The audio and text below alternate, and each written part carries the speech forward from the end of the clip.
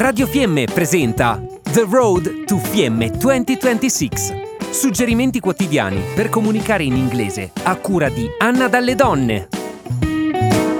Il programma è offerto da Nordic Ski Val di Fiemme. Today we are going to talk about something different. Oggi parliamo di qualcosa di diverso. Today we are going to talk about something different. Let's leave the mountains for a while. Lasciamo le montagne per un po'. Let's leave the mountains for a while and let's go to the hairdressers. E andiamo dal parrucchiere. Let's go to the hairdressers. Quella S finale, the hairdressers, non significa che andiamo da più parrucchieri, ma in questo caso è un genitivo sassone.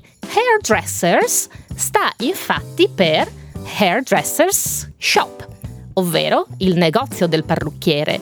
Allo stesso modo, the butchers, il macellaio, the butchers, sta per the butcher's shop, ovvero il negozio del macellaio. Ma come vedete non c'è bisogno di aggiungere shop. Possiamo lasciarlo sottinteso e ricordarci di mettere la S per indicare il posto di. Vediamo un altro paio di esempi. I'm going to the baker's. Vado dal fornaio. I'm going to the baker's. Oppure, yesterday I went to the barber's. Ieri sono andato dal barbiere. Yesterday I went to the barber's. Ma torniamo al nostro hairdressers. There are many hair and beauty salons in the valley. Ci sono molti saloni di bellezza in valle. There are many hair and beauty salons in the valley. One thing to remember.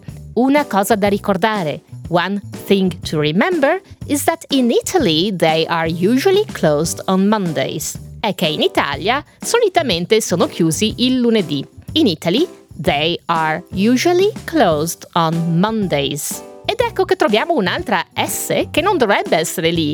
Il lunedì non si dice on Monday.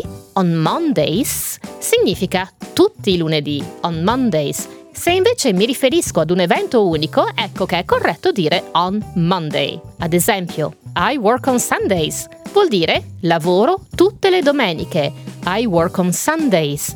Mentre se lavoro solo ed esclusivamente questa domenica, dirò I work on Sunday. Ma con tutte queste S here and there, di qua e di là, mi sa che abbiamo finito il nostro tempo, ma non vi cruzia, perché we will go back to the hairdressers tomorrow. Dal parrucchiere ci torneremo domani. Thanks for listening and have a great day and Anapu Bela. Abbiamo trasmesso The Road to Fiemme 2026. Suggerimenti quotidiani per comunicare in inglese a cura di Anna dalle Donne. Il programma è stato offerto da Nordic Ski Val di Fiemme.